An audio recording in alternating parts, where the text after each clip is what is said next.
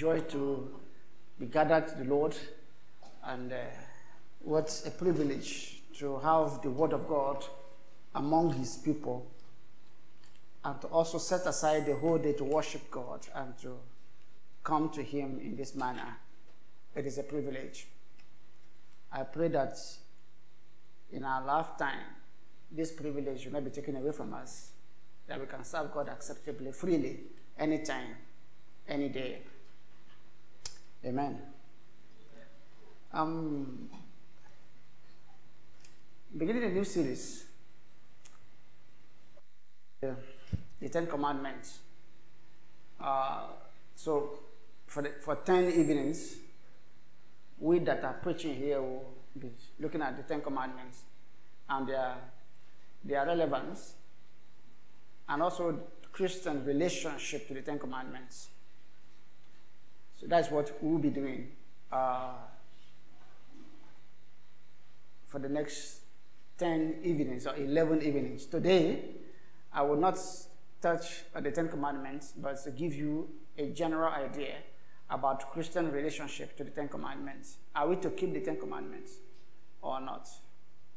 This is the idea that I'll be working my way through this evening, and then see to come back next week or the upper week and begin to look at the first commandments, and then.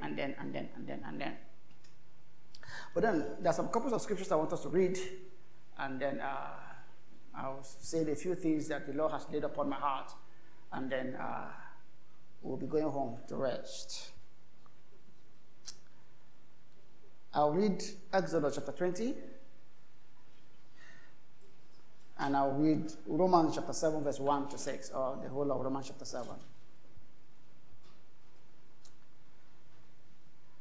Exodus chapter 20. And God spoke all these words, saying, I am the Lord your God. Forever, my sound is echoing. It looks so light and flaky. And God spoke all these words, saying, I am the Lord your God, who brought you out of the land of Egypt, out of a house of slavery. You shall have no other gods before me. You shall not make for yourself a carved image or any likeness of anything that is in heaven above, or that is in the earth beneath, or that is in the water under the earth. You shall not bow down to them or serve them, for I, the Lord your God, am a jealous God, visiting the iniquity of the fathers on the children to the third and fourth generation of those who hate me, but showing steadfast love to thousands of those who love me and keep my commandments. You shall not take the name of the Lord your God in vain, for the Lord will not hold him guiltless who takes his name in vain.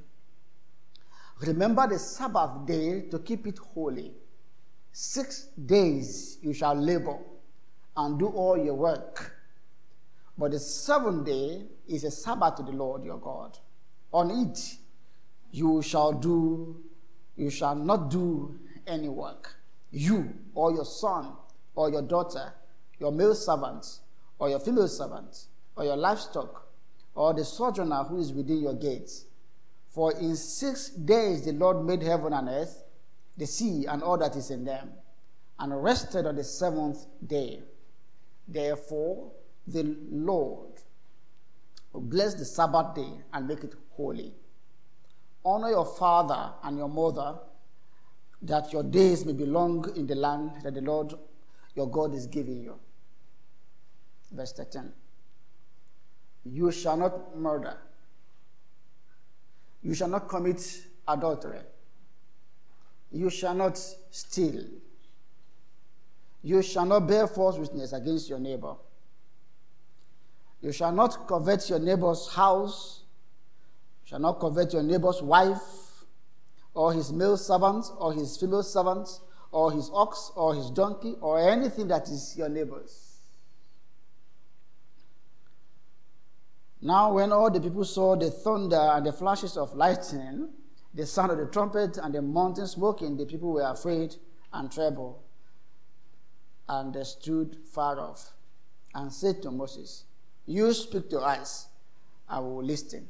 But do not let God speak to us, lest we die."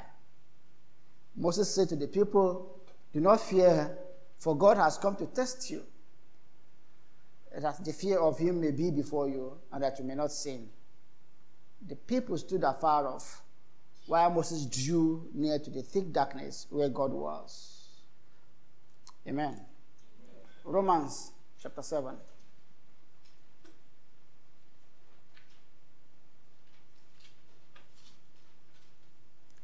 Romans chapter 7.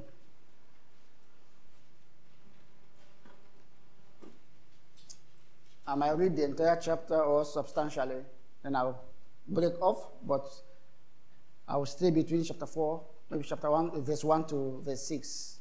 Romans chapter 7. The subject, the uninspired subscript you will see there is in your ESV is what? Let me hear your answer. If you have headings in your Bible, what do you see? How many of you hold King James? Finally. Okay. Any other thing? Any other headings?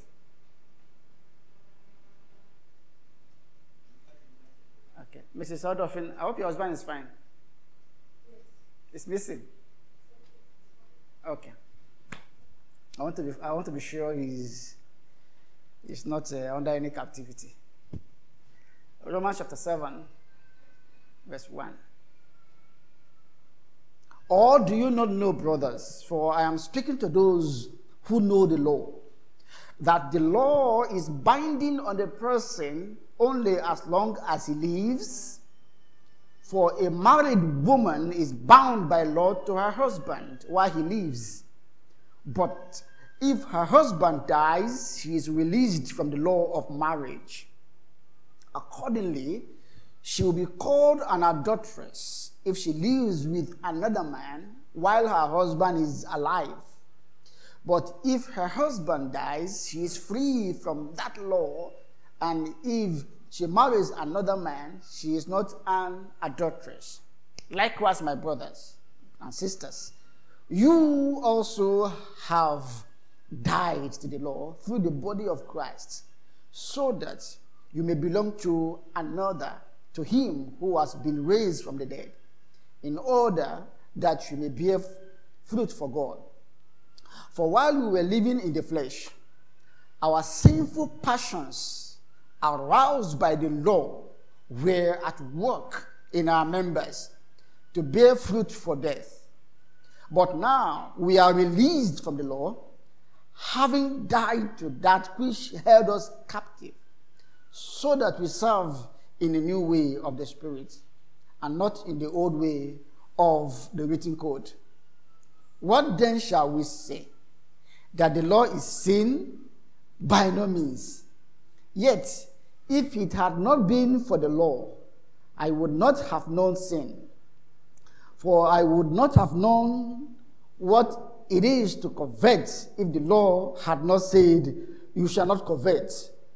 But sin, seizing an opportunity through the commandment, produced in me all kinds of covetousness or concupiscence. For apart from the law, sin lies dead. I was once alive apart from the law, but when the commandment came, sin came alive and I died. The very commandment that promised life proved to be death to me. For sin, seizing an opportunity through the commandment, deceived me, and through it killed me.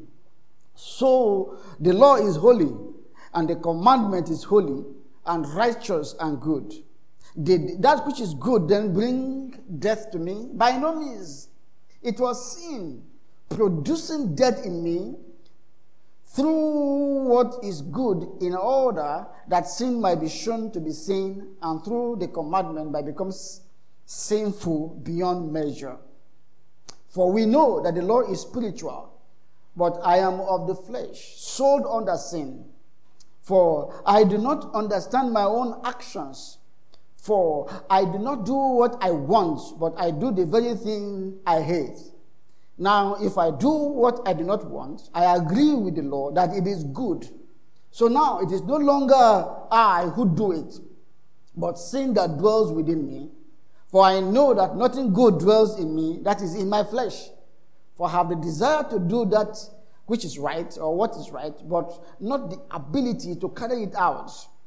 For I do not do the good I want, but the evil I do not want is what I keep on doing. Now, if I do what I do not want, it is no longer I who do it, but sin that dwells within me. So I find it to be a law that when I want to do right, evil lies close at hand. For I delight in the law of God in my inner being. But I see in my members another law waging war against the law of my mind and making me captive to the law of sin that dwells in my members. Wretched man that I am, who will deliver me from this body of death? Thanks be to God through Jesus Christ, our Lord. So then, I myself serve the law of God with my mind, but with my flesh, I serve the law of sin. The word of the Lord. Let's pray. Father, illuminate our mind and breathe upon your word. Your word is truth. Lord, I pray that you bless myself and my hearers tonight, that we may go benefiting from the Holy Writ. Lord, dethrone our doubts and our fight against truth, and that we may understand the clarity that your word brings to us for our benefits and for your glory. In Jesus' name, amen. Are we to keep the 10 commandments, or the commandment of God, now that we live under grace? Well, that is the dividing line among the Protestant, within Protestant evangelicalism, the idea that what is a Christian relationship to the law, what is the church relationship to the law, and precisely the 10 Commandments and all the law called the law of Moses. Now that Christ has come and we are now free from the law, it is my personal conviction, and I think more than half of the parishioners here and a lot of commentators that worth their onions, is our conviction that Christians are to obey the law of God. Sometimes the Christians are muddled up. Like when you phrase the Christian as to, are we under the law? That's a different category altogether. Are Christians under the law? The answer is no. We are not under the law. We are under the grace that it has come to us through our Lord and Savior, the Lord Jesus Christ. But are we to keep the law? The answer is what? Yes. And then you can also go further. Keeping the law for what? For what effect? Are we to keep the law so that we can be saved? The answer is what? No. But, yeah. So, in our justification, we do not have to take the 10 Commandments and say, okay, Lord, I have kept the 10 Commandments. Where's my card? Where's my justification? And they will say, well, and your Marcos, look at it. Has it kept? Yes, he has kept. Okay, justified. That's not what happened. We are justified on the basis of the work that has been worked in Christ Jesus. It is on the basis of the death of Christ. It is on the basis of the obedience of Christ to the law, to the entirety of the law, and his death on the cross and resurrection that we stand justified by God. So let me give you a little bit of the idea behind the law of Moses. How many of you know that the law of Moses, the 10 Commandments, and the rest of the law came into being when Israel were coming back from Egypt to Canaan. How many of you believe that was true? Because the law came in the wilderness. But before the wilderness, people lived, true or false? So Adam lived, Noah lived, Abraham lived, Isaac lived, Jacob lived. There were no 10 commandments. There were no sundry laws. But they lived, isn't it? They lived. So have you ever imagined the kind of law they lived under? If there were no written laws under in that dispensation, what was the guiding principle? Of course, it's not far-fetched that the law was written in their hearts. There's a way God communicates his law to them that were not clearly written to us in the scripture, but we know there was the law written in their hearts. It's just that the farther we move away from Eden, the worse we become. When we fell in Eden, we were bad enough, but not too bad. It's like, so from Eden, we're moving farther away from God. And the capacity of human being to commit sin become more sophisticated. I hope you understand that.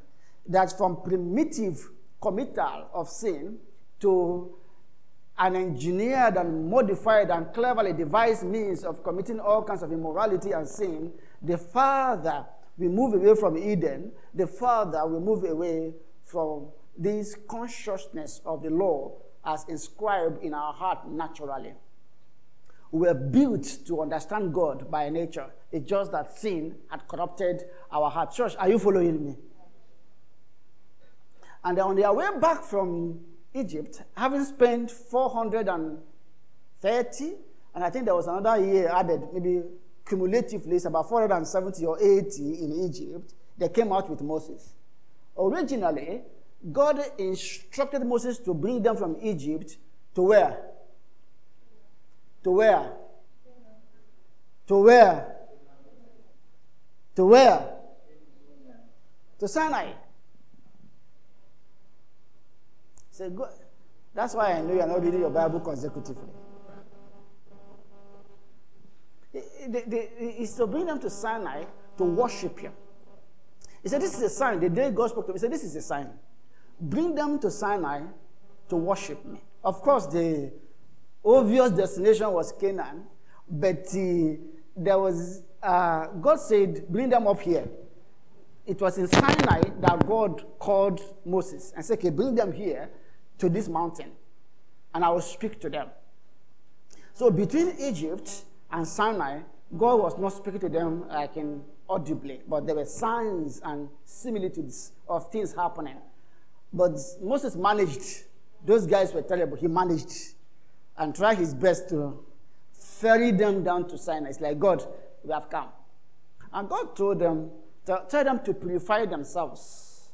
3 days, they should wash their clothes. That's where we get the theology of Sunday dress. So when you're coming to church on Sunday, you wash your iron it. There are some Sunday clothes and Christmas clothes, and there are some clothes there. So they should wash their clothes. I used to reflect in my mind, wash their clothes. We think concern God and clothes that people wear. So they should wash their clothes. Dress fine. He said, because in 3 days, I'm coming down to speak to them. And he said, Moses, I want to speak to this congregation, speak to you, and speak to them collectively, corporately, so that they won't think that it's Moses that is kind of cooking stories. I want them to know that I am. And then when they hear my voice, they will know that all these things is not just Moses and one spirit conjuring this movement. And he said they should not sleep with their wives. I don't know how that matters. And I think that's another theology of Saturday night for those who are married and those who are training to be pastors and pastors. I don't know. That's just by the way. They should not sleep with their wives. So on the third day, God appeared. You see this story in the book of Exodus 19, 20. And then Moses was recounting this in Deuteronomy chapter 5. On the third day, they came to the mountain. These guys never... fully. They didn't trust Moses fully. So they came to Sinai. They are ready. And God told them to put a barricade around the Mount Sinai. So there's limits as to where they could go. And guys, the mountain was shaking by itself. There was darkness on the mountain. And trumpets sound, all kinds of weird. I don't know if you have watched Nigerian movie before. I said, then one witchcraft wants to appear from nowhere. So they say, boy, Moses now, this is the final finishing. He didn't want to kill us. So they just said some sound and they drew back. I said, Moses, you go. Now we have heard some voice. Yeah, God is with you. God is alive. They are not doubting God anymore. You go inside. Whatever God told you, come and tell us, we will do. So they bargained with Moses. But the original intention of God is that these guys will come to Sinai and God will write his laws in their hearts. They will hear God speak to them and that become residence in their hearts. Of course, because of the stubbornness of their hearts, they miss that opportunity. And God promised Israel, and that is the sentiment of Jeremiah 31, verse 33, Ezekiel 11, Ezekiel 36, and you see it in Hebrews 8 and also Hebrews 10, verse 16. That under the new covenant, I will write my laws in their hearts and in their mind. I will give them a new heart. I will remove their heart of stone, and I will give them the heart of flesh. And no one will teach his brother, come and know the Lord, because they will know me from the least to the greatest. Have you seen that scripture before? Get to where I've read for you. So that is the trajectory of the new covenant. That God will write his laws in the hearts of believers. And that has been the desire of God.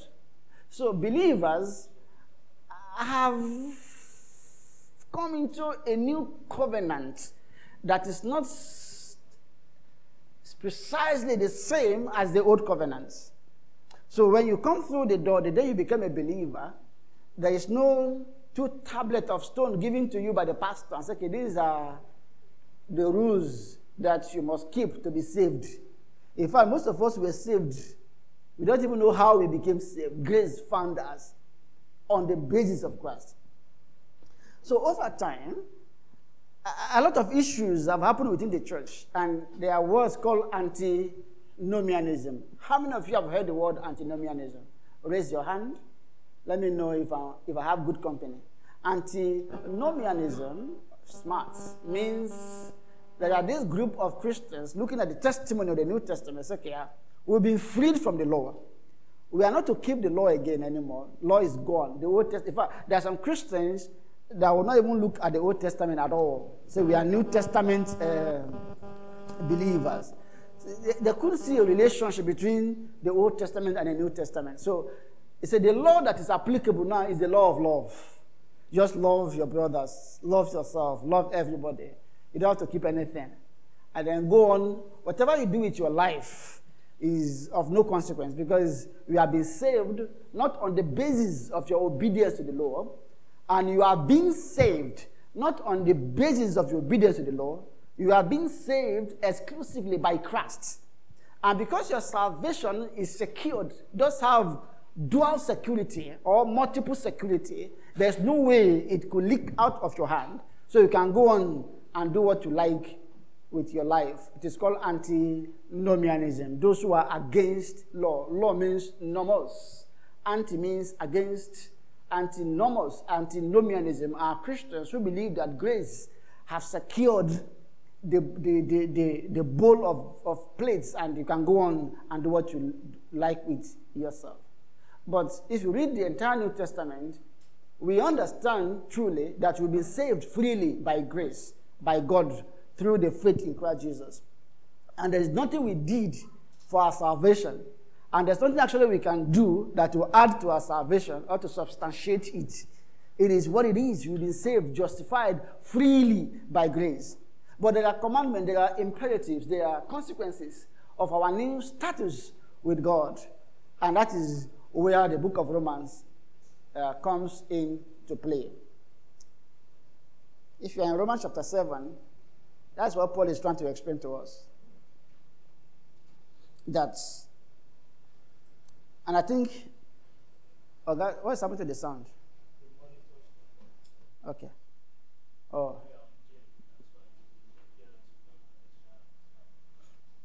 Yeah, I understand. Now, and Paul was speaking to, good like that, speaking to maybe a lot of Jews who are in the church. Because he called them brothers, and he said he's speaking to those who knows the law. And he said, because the other side of antinomianism is what? Legalism. So legalism say, yes, Christ died, but you have to do something to qualify you to earn the benefit of that work that Christ did on the cross. So there are codes that you must tick. And in the New Testament church, there were those who were called the Judaizers and the circumcisions, who believes that Christ died, but the law of Moses is valid.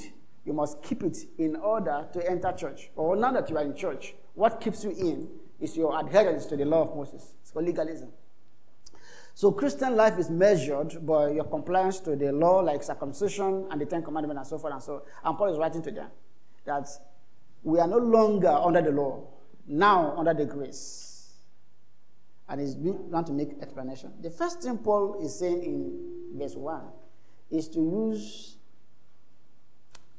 legal principle to underscore this point. The first principle is the principle of law versus those who lives.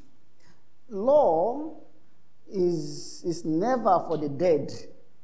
Law has no hold on the dead. Law applies only to the living, true of us.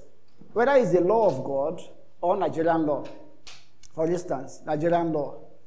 You commit murder, or you commit treason. Like some people that are being charged with treasonable felony are now in prison, awaiting trial.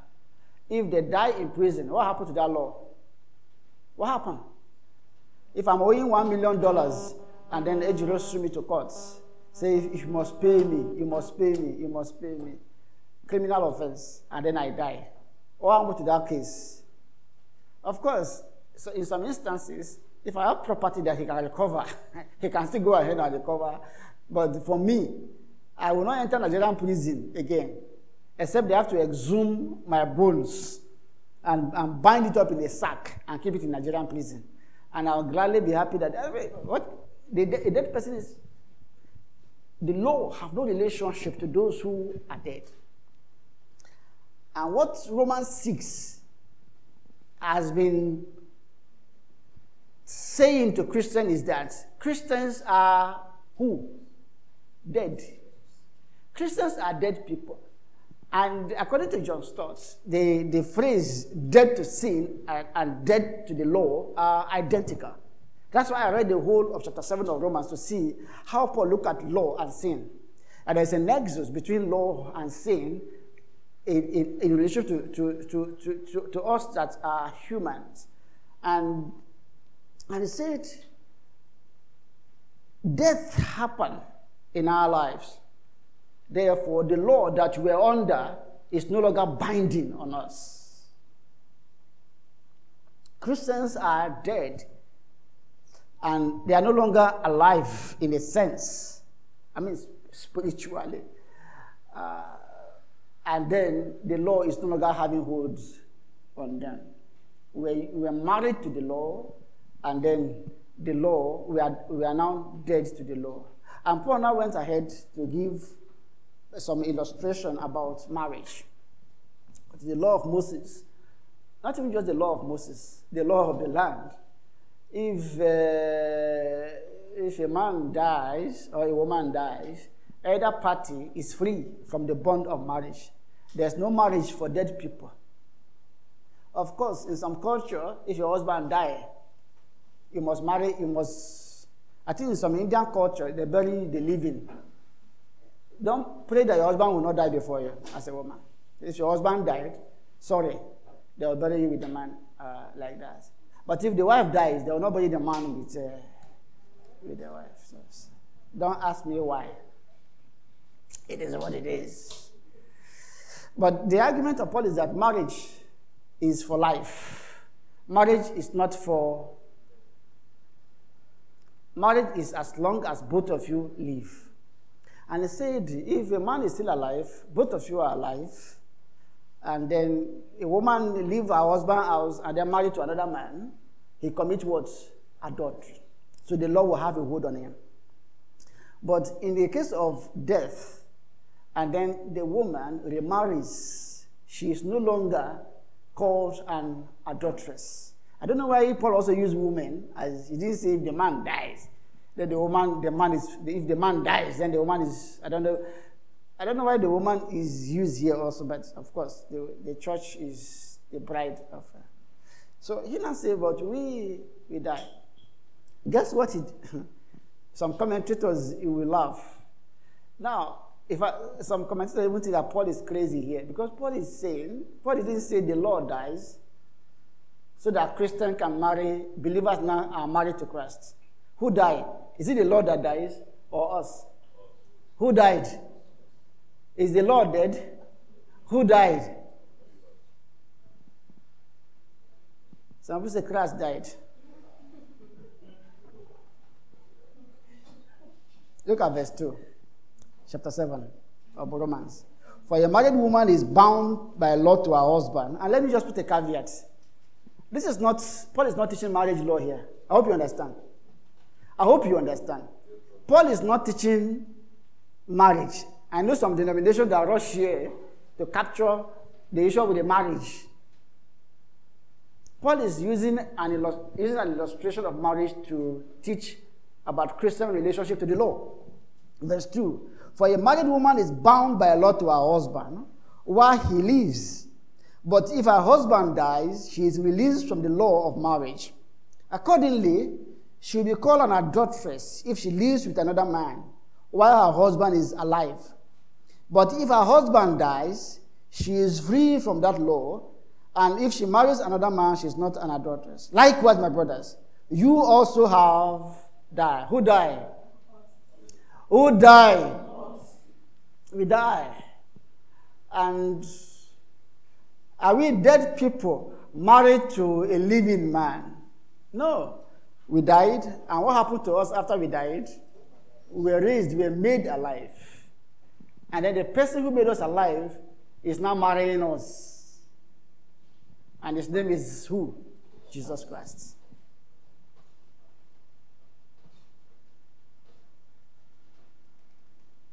So our death freed us from the law. And we are with Christ. But the question is, how did we die? How did we die? Verse 4.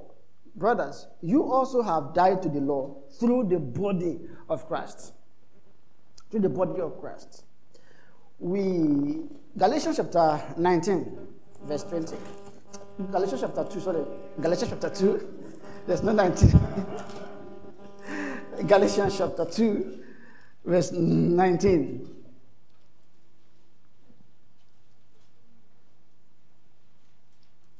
Galatians chapter 2, verse... For through the law I died to the law, so that I might live to God. I have been crucified with Christ. It is no longer I who live, but Christ who lives in me. And the life I now live in the flesh, I live by the faith in the Son of God, who loved me and gave himself for me. What the New Testament is saying, even also Romans chapter 6, is saying that our union with Christ, we were united with Christ in his death. That when Christ was on the cross, the elect were counted in him, were comprehended in him. Those who are being saved, were part of his death, spiritually stricken. So when Christ was hanging on the cross, all Christians were in him.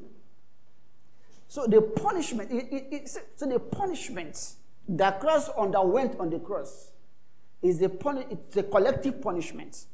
He took us into himself, and our sins and all the baggages and liabilities that you've acquired from Adam, and then he nailed it to the cross. So we died with him. And the New Testament talks about we also being raised together with him.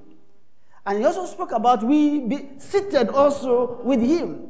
So Christians are in union with Christ. It isn't that Christ died on our behalf per se. We died in him together. And Romans 6 is saying, if we die, dead people do not commit iniquity. Dead people just die.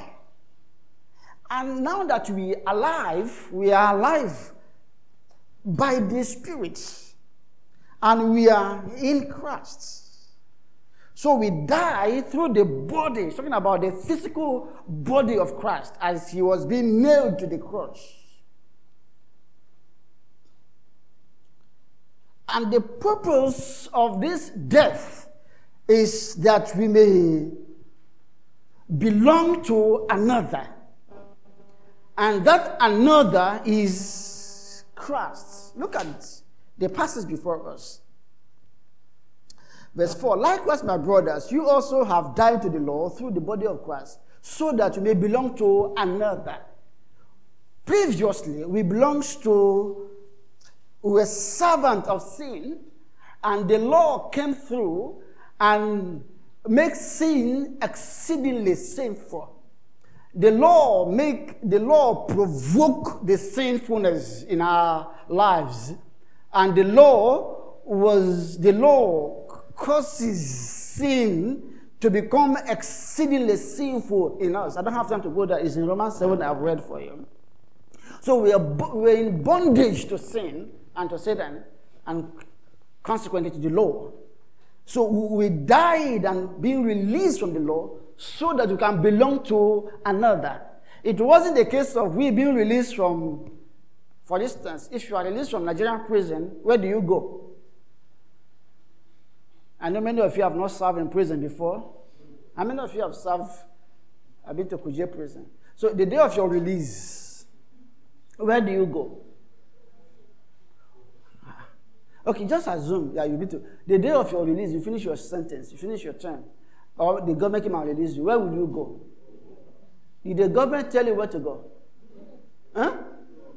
Once you serve your sentence, and there was a day we were preaching in Suleja prison, and it happened that they were releasing some guys, so they'll just call you, give you some clothes, some oversized clothes that people have donated. Maybe give you like 5,000, depending on where you came from, they give you 5,000 naira, and then few ceremonies. You are led by the warder to the gate. They open the gate, and then for the first time you are out. It's even possible that when you are out from that Kuje prison, or whatever prison, you go to the park and steal 2-3 phones because you have learned skills in the prison. Yes, same day. You're going to do some pickpockets because you need to go home. And now, yes, where do I go now? Some have done so bad that they can't even go back to their home. They can't even go back to their community. So they're not going to figure out, should I move to Lagos? Or let me go far away from where I used to be, change my name, change my identity. You are by yourself now. But that's not our situation. The guy that released us from the prison that we held took us to himself. The same way some of you were evangelized and somebody became a Christian, and then you are taking that person to yourself. That is a bad analogy, but some of you win souls for both Christ and to yourself. But Christ released us and then brought us to himself. We are now his servants. We are now his bride. That is the first purpose. But the ultimate purpose, brothers, is not just to belong to Christ nominally. The ultimate purpose is that we may bear fruit. Verse 4. Likewise, my brothers, you also have died to the law through the body of Christ, that you may belong to another, to him who has been raised from the dead, in order that we may bear fruit for God.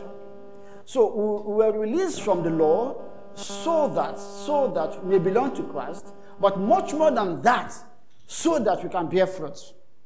And that's where the idea of the law of God comes to play. What fruit are we to bear?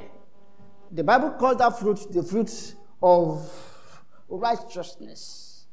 For while we were living in the flesh, our sinful passions, aroused by the law, were at work in our members to bear fruit for death. We used to bear fruit for death. Our intercourse with the law were unproductive at best. And whatever it is that we are producing through the law were fruits. The Bible calls it the fruit for death. They were not producing the fruit that leads to everlasting life. They were producing useless fruits. Verse 6, but now we are released from the law, having died to that which held us captive, so that we serve in a new way by the Spirit, and not in the old way of the written code. So believers have been released from the law to belong to another and to bear fruit. And the fruit that we are bearing now, let me give this example, is this analogy of marriage also that is coming to play here. Of course, some people disagree with Paul, some here in a bit. It's like when we're married to this man, we're not having children. But now you have a new husband, and then you are having children, inevitably. Because there is a strong and living relationship with Jesus that is causing believers to bear fruit for God.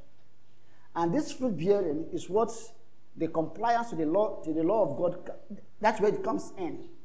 And Jesus said, a Pharisee came to him and said, what is the greatest commandment? He said, love the Lord your God with all of your heart, and then love your neighbor as yourself. So those who are like antinomians run there and say, okay, yeah, as long as you love God, as long as you love God and you love your neighbor, you are fine. That's the same thing we are saying. How do you love God? What does it contain to love God? What it contains to love God is that you are not having another God. How do you say I love my husband, I love my wife, and I have another wife somewhere? Is that love? So loving God means not having another God beside him. So he is the only object of your affection. 24 hours, God is the beauty that your eyes and affection beholds. Loving God now means what? Not to have another image carved. Loving God means what? To keep his Sabbath holy. Loving God means not to take his name in vain. Loving God now means what? And then love your neighbor means shall not commit adultery.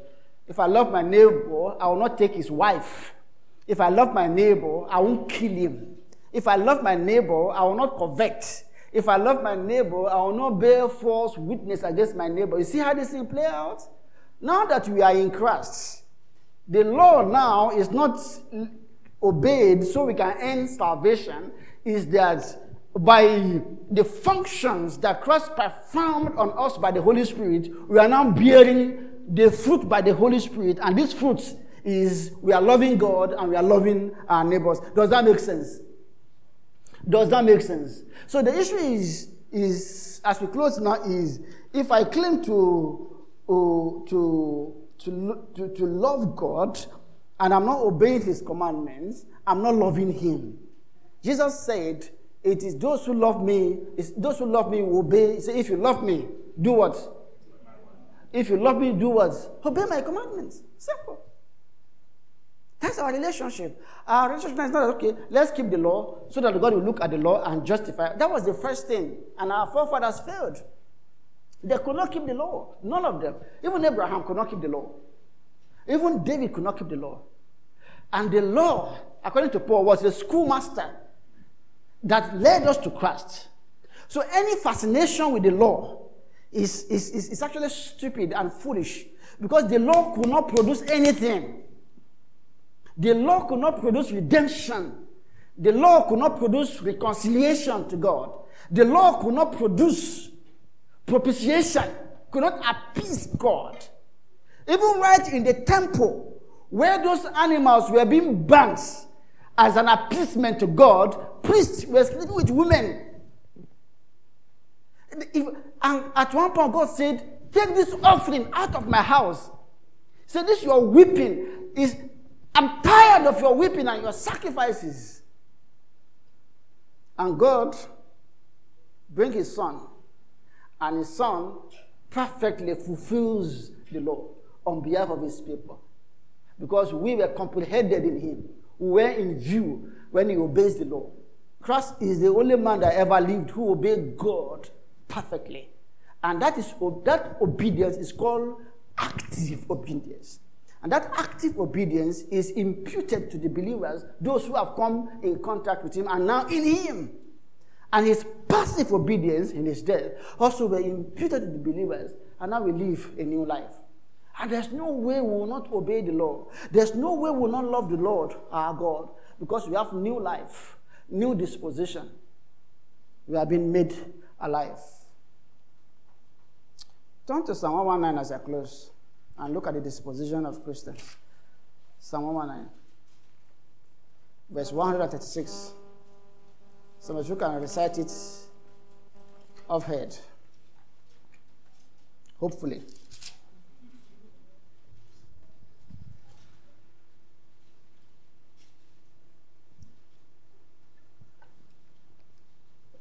Psalm 119.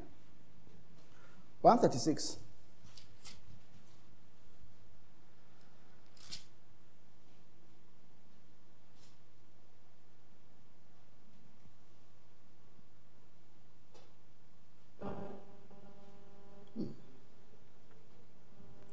Second. 165. Talk about great peace have those who love your law. Just help me. There's a verse that says, "How I love the law. How I love your law is a delight to." Yeah? 97. Yes. "Oh, how I love your law. It is my meditation all the day." And then 165. "Great peace have those who love your law."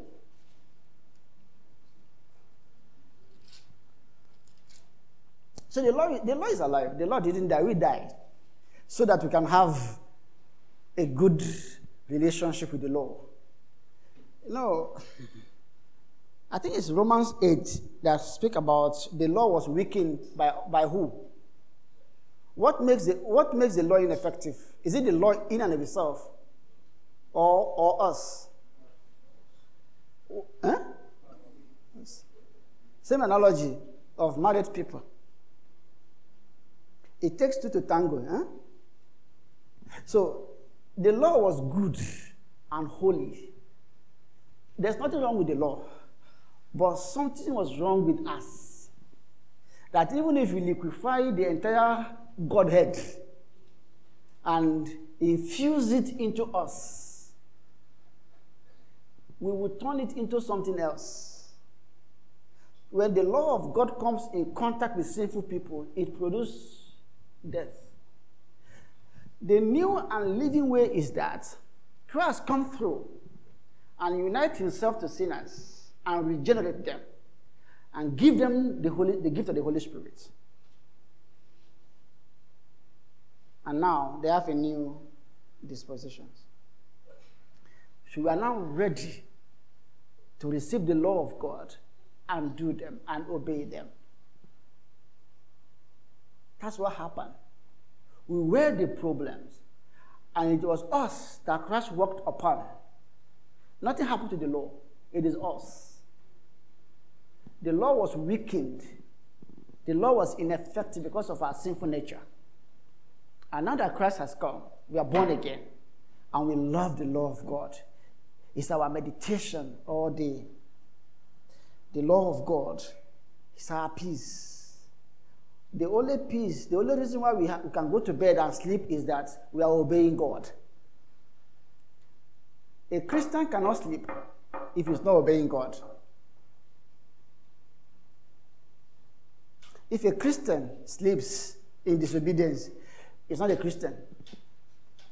Sin itself is called what? Lawlessness. That's it, Thessalonians. Sin is lawlessness. Sin is lawlessness. Sin is lawlessness. Righteousness and the grace of God in Christ Jesus is compliance to the law of God. We are law keepers because we are in Christ. The way he keep the law, we keep the law of God. Not that we might be saved. We keep the law as a result of being saved. It is our identity. It is the marker that we are possessed by the Holy Spirit. I don't know how to explain this. Are you following this church to this point? It's our marker.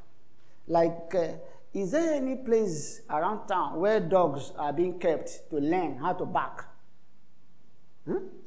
One thing I discovered recently is that either Zambian dog or Nigerian dog or American dog or UK dogs. Dogs are dogs. They like bones. Very few dogs will not like bones. Of course, there are some spoiled hybrid, some. Actually, I don't know your dog. I don't know the name of your black dog. But dogs are dogs, isn't it? At least the back. At least the back. At least there are some characteristics that are native to dogs. Oh, pigs are pigs. Goodness. I've seen some pigs in the West. Whether it's in the West or it's in the Kotek, pigs like, they don't like tiles. It's an issue of nature. So if you put a pig in an environment that is not pigly, the pig will not survive. So putting a sinner in the environment of the law of God was to kill a sinner. The law of God is too heavy for a sinner to carry. So an attempt by the Old Testament saint to obey God outside the Holy Spirit was the weakness. An attempt by the Old Testament servant of God to obey the law of God without the mediatory power of Jesus Christ was the weakness. There was no mediator. It is like, the Kaenchi Dam is good and holy. Shiroro Dam is good and holy. But if the light, if the power generated from Shiroro Dam is transmitted directly into your room, both yourself and your house will not be alive. Is that the power is, there's nothing wrong with the power. Like when you touch the live wire and then you fall dead. What is wrong with the wire? What is wrong with the wire? Was the wire designed to kill you? Those who design electricity, NEPA, what's the NEPA now? Is it AEDC or PCN? Is it PCN or AEDC? Which one? Let's keep it NEPA. When NEPA was it designed to kill people? Let's design this light. He will give them power, but let it kill them. Is that a design? But does NEPA kill? Whose fault is? When NEPA kill you, whose fault? Whose fault? When you embrace transformer because your brother left you, and then you die, whose fault? Is it transformer or you? Assuming you have no blood inside your body, transformer will do nothing. There's something inside you that when you come in contact with live wire, like high tension, who kill it? Is it the life that kill you or you kill yourself? I don't know. You die. So there was something in us that makes the law of God repugnant and heavy and burdensome. So when you were saved, that thing was taken away from you. It's called the heart of stone. And now You delight in the law of God. Psalm 1. Blessed is the man that walks not, but his delight. And in the law of God, he meditates how many times? So when I begin to teach next Sunday, the first commandment, say, this church, why are they taking us back to Moses? If I hear that pim from you, with ushers will take you out of.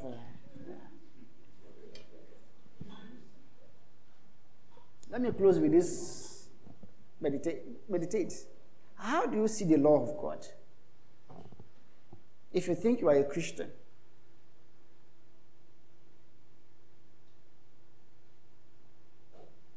do you think the law of God is burdensome? Say, take my yoke upon yourself. For my yoke is easy and my burden is light. If you are a sinner, the law of God will kill you. When you sit under preaching, it's either the preaching is making you alive or it's killing you. Hypocrites. The law of God is poison. The law of God is deadly. As you sit under it again and again and expose yourself, it's like you're under a radiation. Sooner or later, you will wither. As the Spirit of God blows on you, you are grass. It is the word of God that abides forever. It is those who do the word of the Lord that abides forever. How is my relationship with the law of God? Do I love it? Or am I just taking the bus? I don't make God kill me. Pastor say, God they kill people. I don't make God kill me. How do you look at your neighbor who say, I don't have NEPA in my house because NEPA kill people? How will you respond to that person? I bet me not connect NEPA. And there are some of you that doesn't even use gas in your house. They say gas kill people, kill Achagba somewhere else. So we know they use gas. So we use kerosene. So they would prefer firewood. But firewood also has killed people. Kerosene also has killed people. How is your relationship with the Lord? And may God grant us this grace to love His law, to be made conformable to the image of Christ. That our community is known by those who love the law of God, not as force. No, they don't make us drink. They don't make us carry women. They don't make us go to party. It's not us. It is the devil inside your head that is making the pastor look bad. So why is pastor preaching like that? Who only pass? They talk as if they do. It's the devil. You need deliverance. And deliverance begins from the day you give your life to Christ. Some of you even want an easy way out of this issue. You are struggling with obeying God. You are encumbered with issues. Instead of coming to a cross of salvation, you now go to a deliverance minister. Say, you have spiritual husband. And then you are listening to that the freeze. You are looking for an easy way out. You say, no, people say, I know that the freeze is how on earth can that the freeze be your pastor? How? Because you want, and then you now go to this pastor, okay, if I lay my hands on you, there are generational curses, spirit of prostitution, spirit of stealing, spirit of lying, klepto, spirit of this, of that. And then you fail. Bring him up again, and then you fail. Oh, bring him up again, and then you fail. It's okay, now you are free. And then, a week later, the dog is back to his vomit. The dog is a dog. I can guarantee if you take your dog to the US for 5 months without no anything, take that dog back to Lantan, he's back. He's back. He's back.